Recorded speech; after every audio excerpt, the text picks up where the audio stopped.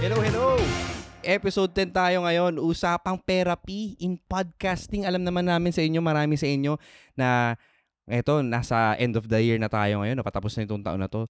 Nagwa-wonder ka, kailan ba ako kikita sa podcasting? So this particular episode is to address that. Diba? Naisipan mo mag-podcast. Sabi kasi nung kaibigan mong magaling din, naggandunong-dunungan tulad namin, na pwede ka daw kumita.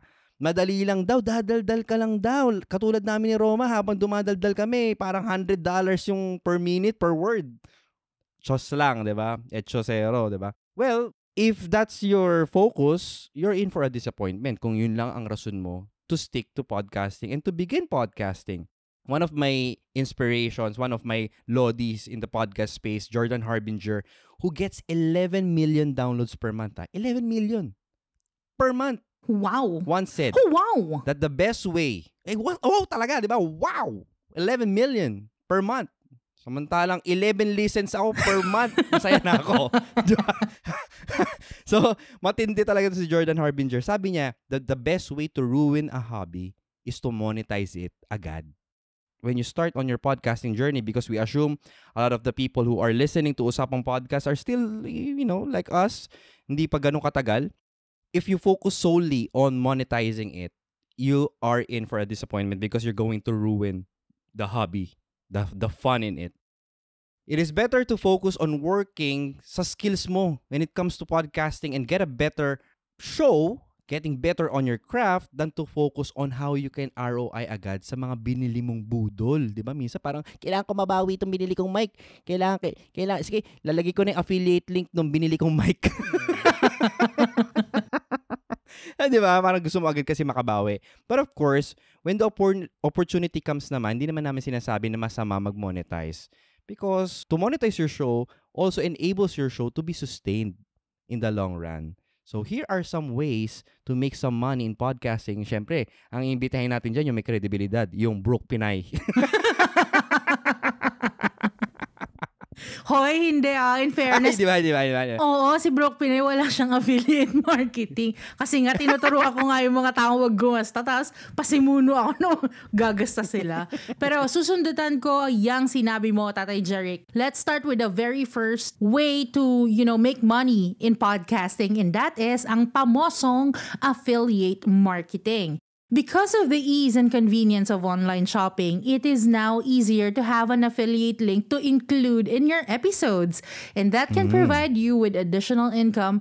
Mas madali rin itong iset up rather than finding sponsors. Kahit nga pumunta ka sa paborito mong tindahan, may affiliate link ako sa Ding Dong, char. Ganda no? Diba?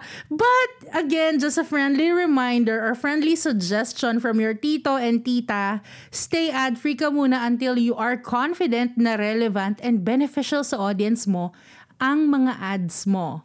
I have a question though. Jeric, I know you've been using affiliate marketing. My question is, malaki nga ba ang earnings sa affiliate marketing? Oh, grabe. Sobrang laki to the point na pwede na ako mag-retire. Wow! Tinalo ang insurance. Well, that question is very dependent on how much effort you're putting into it. And again, kung wala ka pang audience, then how can you expect na malaki yung kikitain mo sa affiliate if there's no receiver on the other end? Kasi ang affiliate din, Roma it's a matter of credibility din Pinagkakatiwalaan ka ba ng mga nakikinig sa'yo? Oo. Kasi, di ba, every one of us, allergic tayo sa na binibentahan tayo agad. Di ba? Lalo na yung mga friend natin sa high school na tagal-tagal na tayo hindi kinakausap tapos bigla mag-hi sa Facebook, sasabihin, kamusta ka na? Tapos bigla kang bibigyan ng isang katutak na picture, brochure, Kojic, papaya, gluta. Di ba? Di ba nakaka-turn off? So, it's the same thing with affiliate marketing. Kung yung audience mo, stranger pa sa'yo, alam mo hindi mo pa talaga sila kilala. Tapos biruin mo first episode pa lang, introduction pa lang, nagbebenta ka na. Totoo. I also tried it before. Like, hindi ko pa inilagay mismo yung affiliate marketing, but I told my friends about it. Even my malalayong kamag-anak, diba? But the thing with affiliate marketing kasi, for example, Sabon, diba? Okay, please use the link to buy this soap, for example. You basically didn't do anything. You endorse the product, pero i-click nila and then a portion of that will go to you. Pero hindi nila ginagamit kasi I was thinking, ay siguro, ano bang ginawa mo? Sinabi mo lang naman to. Bakit naman entitled ka sa 10% ng presyo nito, di ba? Exactly. Like you said, trust. Why will they let you get the 10% of that amount? Yeah, and of course, it depends also on the audience. Pwede kasing bultuhan yung audience na bibili ng affiliate link mo o gagamit ng affiliate link mo, or pwede rin namang konti lang sila pero high-ticket items naman yung mga naka-attach sa'yo. Yan, so maganda for us, yan. Ano sa amin, hindi naman namin priority sa ngayon yung affiliate marketing, but whenever people ask us kung ano yung makakatulong sa show nila, dun kami kumikita kasi we will send them. Sila na mismo yung nagsasabi, baka may link ka kasi salamat because you recommended, you helped me in researching for better boodles for my show. Can I use your affiliate link? Di ba ang ganda nun? Yung sila mismo na yung magsasabi. Kasi nga, you added value first before you even give them. Kaso minsan kasi may nagtatanong, di pa nagtatanong, anong best mic? Bibigay mo agad yung pinakamahal na mic kasi doon yung malaki yung tubo. Pero di mo man lang tinanong, ano yung budget mo? May budget ba siya? Di ba? Ano ba yung setup niya? Mm-mm. Sa ilalim pala siya ng kubo magre-record, di ba? Tapos re-recommendahan mo agad ng USB mic, wala naman palang laptop, things like that. So, affiliate marketing is, madali siya i-set up, pero it takes a lot of work also to get it up and running. Pangalawa is, you can also earn from paid webinars. Siyempre, nagpa-podcast ka na, or maybe even not only in your podcasting journey, maybe you have a niche already, and your podcast is in a way, supplements your credibility in that space. Once you build an audience, and nakaka-add ka na ng value, you can start hosting a webinar. And we know a lot of podcasters who have webinars of their own, not only in starting a podcast, not only in earning, but spaces where they are experts in, right? Hindi related sa podcast. Because they can choose their niche and they can do live Q&As, online classes that can bring about another level of engagement sa existing listeners nyo or to tap onto new listeners as well. Of course, paid webinars nga, may paywall din yan. Minsan kasi nahihiya lang tayo maningil. We set our values too low because we don't think na wala nga attend. And the thing about it is, minsan kapag free yung webinar mo, dun pa nga hindi uma-attend kasi wala silang taya.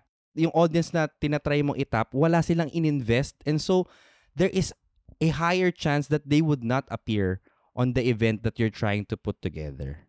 Unless super sikat ka talaga tulad ni Roma Miklat. So, hindi ha. Pero alam mo, naisip ko na, magpa-paid webinar nga kaya tayo sa usapang podcast. Mga next year. Pwede, mga next year. Pagka nakawala na sa tali yung mga kagraduate na sa... Napakawalan mo na yun. Pag nakagraduate na sila. So anyway, of course, the third one, in relation to paid webinars, bro, hindi ako masyadong confident sa live events. Baka, hindi pa ako confident magbigay ng paid webinar kasi webinars usually are live, kasi may engagement, may live Q&A. So, pwede ka rin mag-route sa online courses. Yun nga lang, may effort yan. Syempre, pre-recorded to. But there is a higher chance na you can follow through your webinar with this or you can start with this. Kasi, ang caveat nga lang nito, kailangan kilala mo kung sino sinuserve mo. Kasi kung hindi mo pa alam yung niche na i-deliver mo, gagawa ka ng online course, ikaw mismo, marami ka pang katanungan doon.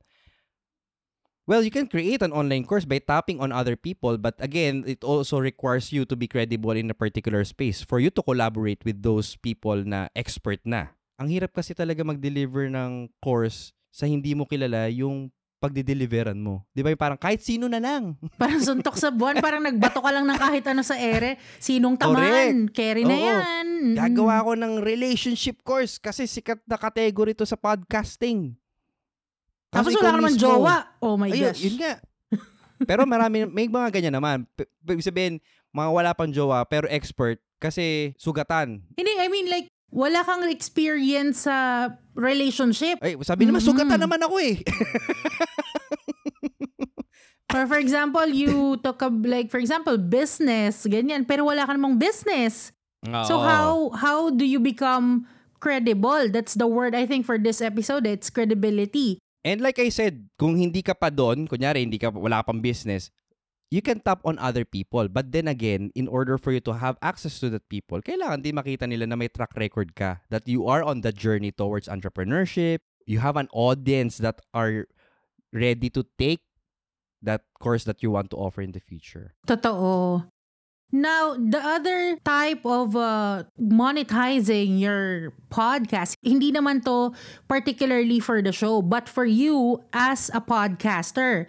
Because you can be a consultant or a coach.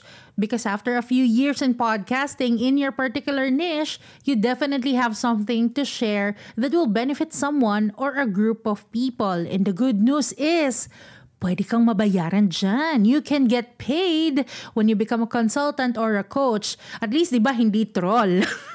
True. Pero parang gusto ko rin yun, Misa. Kasi parang gusto doon ang bayaran doon eh. Malaki hang bayad nun. Tsaka one big time, di ba? May farm ka pa. Dun eh. Dali lang yung metrics. Oh. But this type of monetization will again take time because you have to build the trust, yung tiwala, credibility that you need for this rewarding route. Of course, you will not be considered consultant or coach if you don't have the expertise, diba? And you can start first by building a community where you can position yourself as the person leading to add value to the audience that you want to serve. Magkakalapit sila ni online course, paid webinar, and this third type, which is you can be a coach or a consultant. Kumbaga, deliver ka muna ng value. Hindi pwede yung maniningil ka agad tapos wala ka pang naibibigay. Kasi usually, ganun yung pagpasok. Paano po i-monetize? Ang focus sila is not on creation. They wanted to really monetize agad. And I think that was the point of Jordan Harbinger na, teka lang, you haven't served yet. Tapos you wanna get out ka agad. Sex bomb. Another option for you is to sell physical merch. Taray, may pa-merch. Pwede ka magbenta ng mugs, manufacturer, caps, stickers, payong, at kung ano-ano pang maisip mong pwedeng tapalan ng brand logo mo. Exactly. Pwedeng mukha mo, pwedeng brand logo mo, diba? But again, you have to acknowledge the fact na minsan or madalas maglalabas ka muna ng pera dito before ka actually kumita. Because of course, you have to produce the items first. One of the things that I can share there is from the book of Tim Ferriss, yung 4-Hour Workweek. How he does it before was he will put a particular merch on pre-order. Nakalist na siya sa online site as if that it is on high demand. And then when people start pre-ordering, let's say may nag-pre-order 8 lang ipoproduce niya. Diba? Ayos kunwari. Pero diba? Parang may clamor, diba? Oh, wow, taray, pre-order. Exactly. Parang may cloud, parang may demand. Wow, pre-order. Tapos kung ano lang yung on-order, yun lang i-fulfill niya. Wala rin siyang tapon. So, you can take that route kasi yun yung na-propose ni sa 4-Hour Workweek. But again, physical merch, that would also add value to them, ha? Mahirap naman, biglang podcast as keychain lang. Ano nila yun, diba? I mean, unless you're really talaga may dasal yung keychain na yun. Baka may paswerte.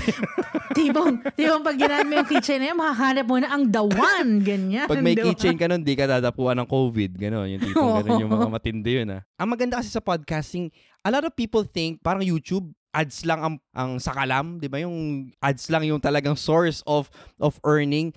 This is an open ecosystem, mga kapodcaster. So, you can be flexible. There's no right or there's no standard way of earning in terms of podcasting. Para sa amin ni Roma, yung mga sinishare namin ngayon, indirectly. At saka, it depends where you can be good at, what you can be good at. So, sa mga susunod na masasuggest namin, ito yung isa dito, yung members-only content. Maybe, pag may time kayo, why not? Na-build mo na yung community mo, nakaka-create ka na exclusive community, and you wanna be able to serve them. Meron ka ng exclusive content, and you are confident enough to ask payment for it. This works pag may solid base ka na. And sila na mismo usually yung nagsasabi na, uy, ayoko na ng weekly podcast lang. Pwede ka ba mag-podcast ng twice a week? Diba? So, di ko yung mag-record. Dami yung time. Yung isa babayaran niya, yung isa libre. Pero you have to be honest to yourself. Kung wala pa yung ganung demand, wag ka magpagod sa mga essentials, di ba? Ibig sabihin, kung yung regular show mo itself is still struggling to get the amount of audience that you want, maybe you need to prioritize that first to make it better. before you start thinking of, I have to do it thrice a week. To the point na magsasuffer na, mababurnout ka na, magpa-pod fade ka na. I've seen this in a lot of podcasters. They created a big community. One of the podcasters I like na in terms of building communities, you have Neil Dimapilis of 5 Minute Social. Before the podcast itself, he built Social Media Philippines already. And then BW Podcast as well. They created the BW community, 72,000 members before they started serving their community with exclusive content. And so, those are things that we can consider. If I may add lang din dito sa members-only content, no? So, we want to give emphasis kasi babalik ka na naman sa question na, is this content worth paying for? Kasi while exclusivity is a very good style of marketing for your show, diba? Siyempre, yung mga members mo, they have exclusive content, diba?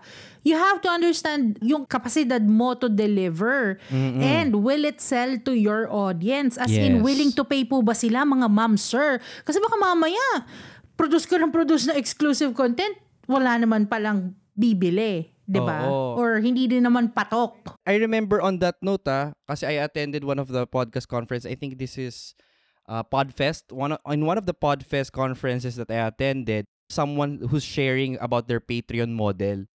Sabi nila, a lot of people are asking for, let's say, $10. They're asking for Netflix level subscription. Let's say, I don't know how much Netflix is with mga you guys 16, there. Ganon. 16 USD, I think. Let's say 16 USD. 16 USD yung ina-ask nila for an additional podcast episode. But kung titingnan mo, yung level ba ng podcast episode mo, same entertainment value na kayang ibigay ng Netflix subscription. So you think about that as well. Bago ka maglagay ng paywall na same level nung Netflix. So yun na sabi nila, di ba? Tama nga naman. Like, why would the audience pay a Netflix rate?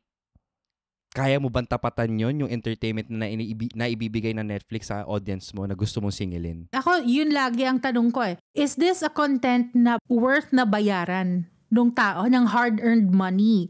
Because if they can get it from somewhere else, most likely they won't pay for it. Yeah, which goes to number 7. Ito na. Kasi nga hindi tayo confident maningil lang ganong kalaki.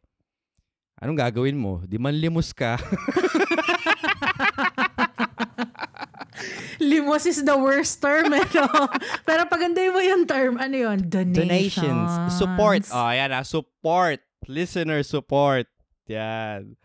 You know, one-time donation, you ask your listeners to offset the operational cost of your show. Kasi syempre may mga binabayaran ka dyan. For our case, for example, in Last Week's podcast, we pay for our host, we pay for our website, we pay for the software that we use. So, honest lang naman kami. We ask for support kung kaya nila magbigay. As in a way, independent pa rin naman kami. I mean, the network naman doesn't pay for those extra stuff eh. Diba? Sa amin pa rin naman yun eh. And so, I'm confident enough to ask them, but I didn't ask this nung nagsisimula pa lang kami Just a disclaimer. Episode na po kami ngayon, nasa 87 na kami. So, I only started asking maybe 70? Episode 70? Usually, sa start namin to sinasabi at saka sa end. And when we do so, we also offer incentives. Like, for everyone who sends us support, we shout out them in our show. We acknowledge them in our community, in our mini community. Hindi ibig sabihin, hindi lang namin sila hinihingan. Meron ding value for value na kapalit yon. So, that's why. Nire-recognize nyo rin sila since they are helping you sa show. Yes. But I have a question, Jerry. Kasi talaga, kasi meron, di ba, you do this for the Buy Me Coffee thing, di ba? Yeah, Hindi coffee. PayPal. Or do you have PayPal din? We also have PayPal for monthly, kung gusto nyo. Kung gusto nyo mga lang guys, ilagay ko na sa show notes din. Pati sa ibang show, nilalagay yung Buy Me a Coffee. Total birthday naman ni Jeric ng November 2, di ba? Birthday whole month month. celebration ako dahil sa mga buymeacoffee.com din eh. So, salamat po. Yun nga, speaking of Buy Me Coffee, kasi I had Buy Me Coffee account way before I started podcasting. I think it was in 2019 pa, early 2019. Ang problema, nahihiya ako. Nahihiya akong gamitin. Kasi, how do you do it? Kasi, di ba, syempre, grabe, mic, SM7B, tapos naka-roadcaster, tapos nang hihingi ng coffee. Porita. Parang nahihiya ako. Oo, nahihiya ako na, baka sabihin nila ganon, or is it just me thinking I think it's that? just you. It's just you thinking that. Kasi for me, it never dawned on me like that way naman. I mean, it also reached a point na, yes, we are giving them value. So if they find value, some of your listeners, if you're really authentic, that you're really giving them value, they will be willing enough to support you talaga. Even nga walang kapalit there are other of our supporters will be saying na, is there a way that we can support your show? That's why we also set up buymeacoffee.com. Kasi dumating na kami doon sa ganung point na, paano ka ba kami makatulong para mapagpatuloy nyo yung ano nyo?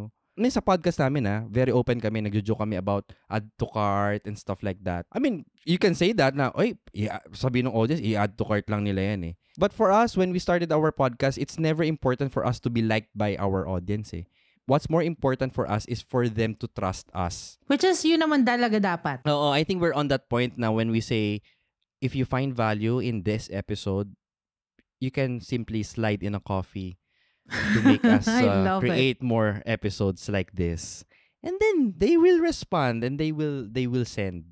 So, sige, I'm sold to the idea. I'm gonna do it na. I mean, repetition is the mother of learning, no? So, minsan, kailangan paulit-ulit ka lang talaga to the point na, kainis na to, pakapihin na nga to. Para na manahimik na siya. Bibigyan ko na nga to ng pangkape. Yes, exactly. So, that's one thing that you can do. As long as you're authentic on your messaging, you know na wala ka namang dinadaya. And by all means, if it goes to your expensive gear, well, that expensive gear can also make your show better if that's the purpose of it. So I don't think there is anything that can be said about that. So iba naman yung nanghingi ka ng donation tapos mapunta naman sa iba.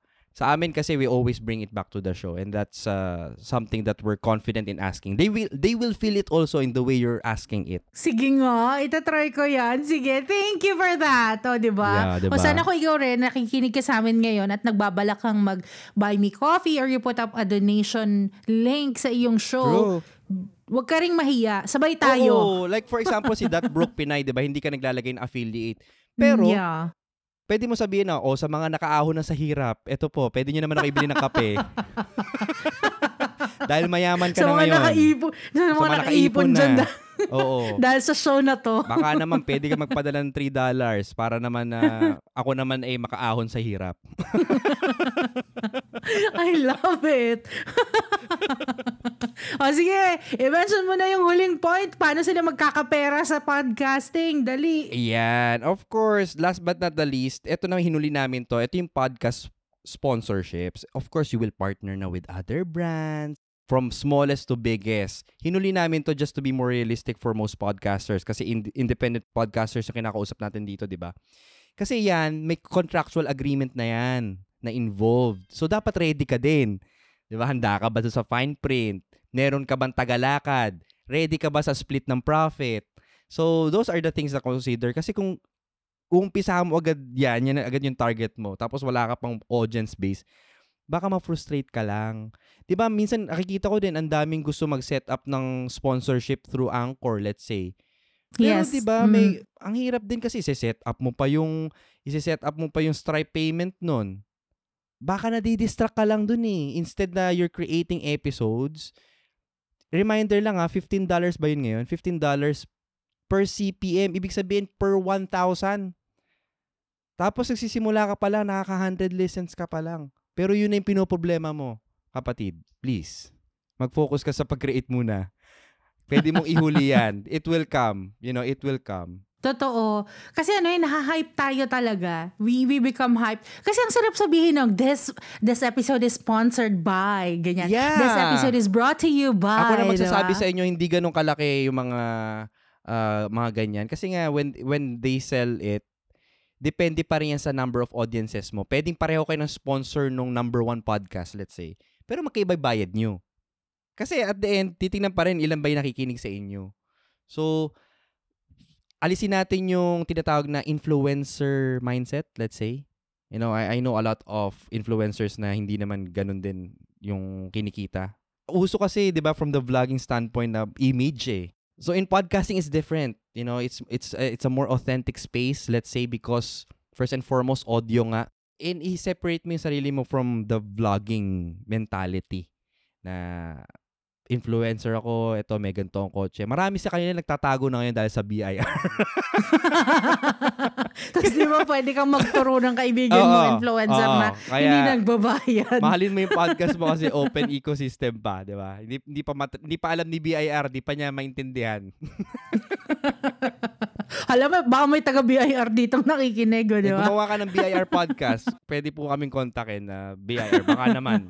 Sa ngayon, medyo muddy pa yung concept ng vlogging, influencer, and then podcasting. So we want to put whatever we are doing sa mainstream like vlogging or video creation, content creation, we want to put it on podcasting. So nandun yung concept nga, sabi mo, influencer mindset na gusto mo sponsored. Oo. Iba yung space natin eh. Pagka nilagay mo yung influencer metric sa podcasting, that's where parang hindi siya synchronized kasi iba yung value dun eh versus dito. Dito kasi mas authentic yung listeners mo, higher conversion rate, they listen to you longer than watch longer. So, wag ka ma-frustrate kung sa tingin mo na, dapat may sponsorship na ako na by this time. Again, it's about knowing your audience and knowing your real purpose for your show. So, in conclusion, Roma. In conclusion, we don't recommend starting a podcast para lang magkapera. I mean, for sure, na yun lang ang rason mo. It can be one of them, pero hindi yun yung magiging main purpose mo. Kasi, again, nakakapatay siya ng creative brain cells. Totoo.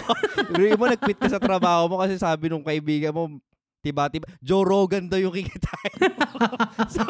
Tapos di mo mabayaran yung internet pang interview dun sa guest mo, di ba? Kasi talaga nakadepende ka lahat sa podcasting. So, mas maganda yung may purpose ka behind your show so you can make consistent quality content even if you don't get paid for it. When the opportunity arise na yung sideline mo ngayon, which is your podcasting, becomes the main line, ay, grabe, mas maganda po yung fulfillment na mararamdaman nyo. Totoo. And again, sabi ko nga, ang word for this episode is credibility. Trust and credibility. Kasi, ikaw ba, basta-basta ka nalang magbibigay ng pera sa kahit sinong manghingi sa'yo? Syempre hindi, di ba? Oo. Kahit Kaya, 5 piso pa yan, tatanungin mo, totoo, para saan? Pag nanghihingi ako, talagang postura ako. Susuot ako ng matino. Yun yung tinatawag na professional limos 2.0. Yung limos may pa-video. Hi, my name is Jerry. Kita mo naman yung huling limos ko po, kung makikita nyo. Di ba? May official photographer. Official photographer. Ang ganda lang ito, manghihingi lang pala ng pangkape. Kung hindi pa ba ipapakita yung confidence doon at credibility, hindi ko na lang alam, di ba? So, again, ito po ang aming maipaglilingkod sa inyo. Habang libre pa, pakinggan nyo kami. This is me, Jeric. Please follow us on Spotify, Apple Podcast, Google Podcast, and wherever you consume your podcast because we're free all day long. Follow us on Instagram at Usapang Podcast. This is the podcast show for podcasters by podcasters. Bye! Bye!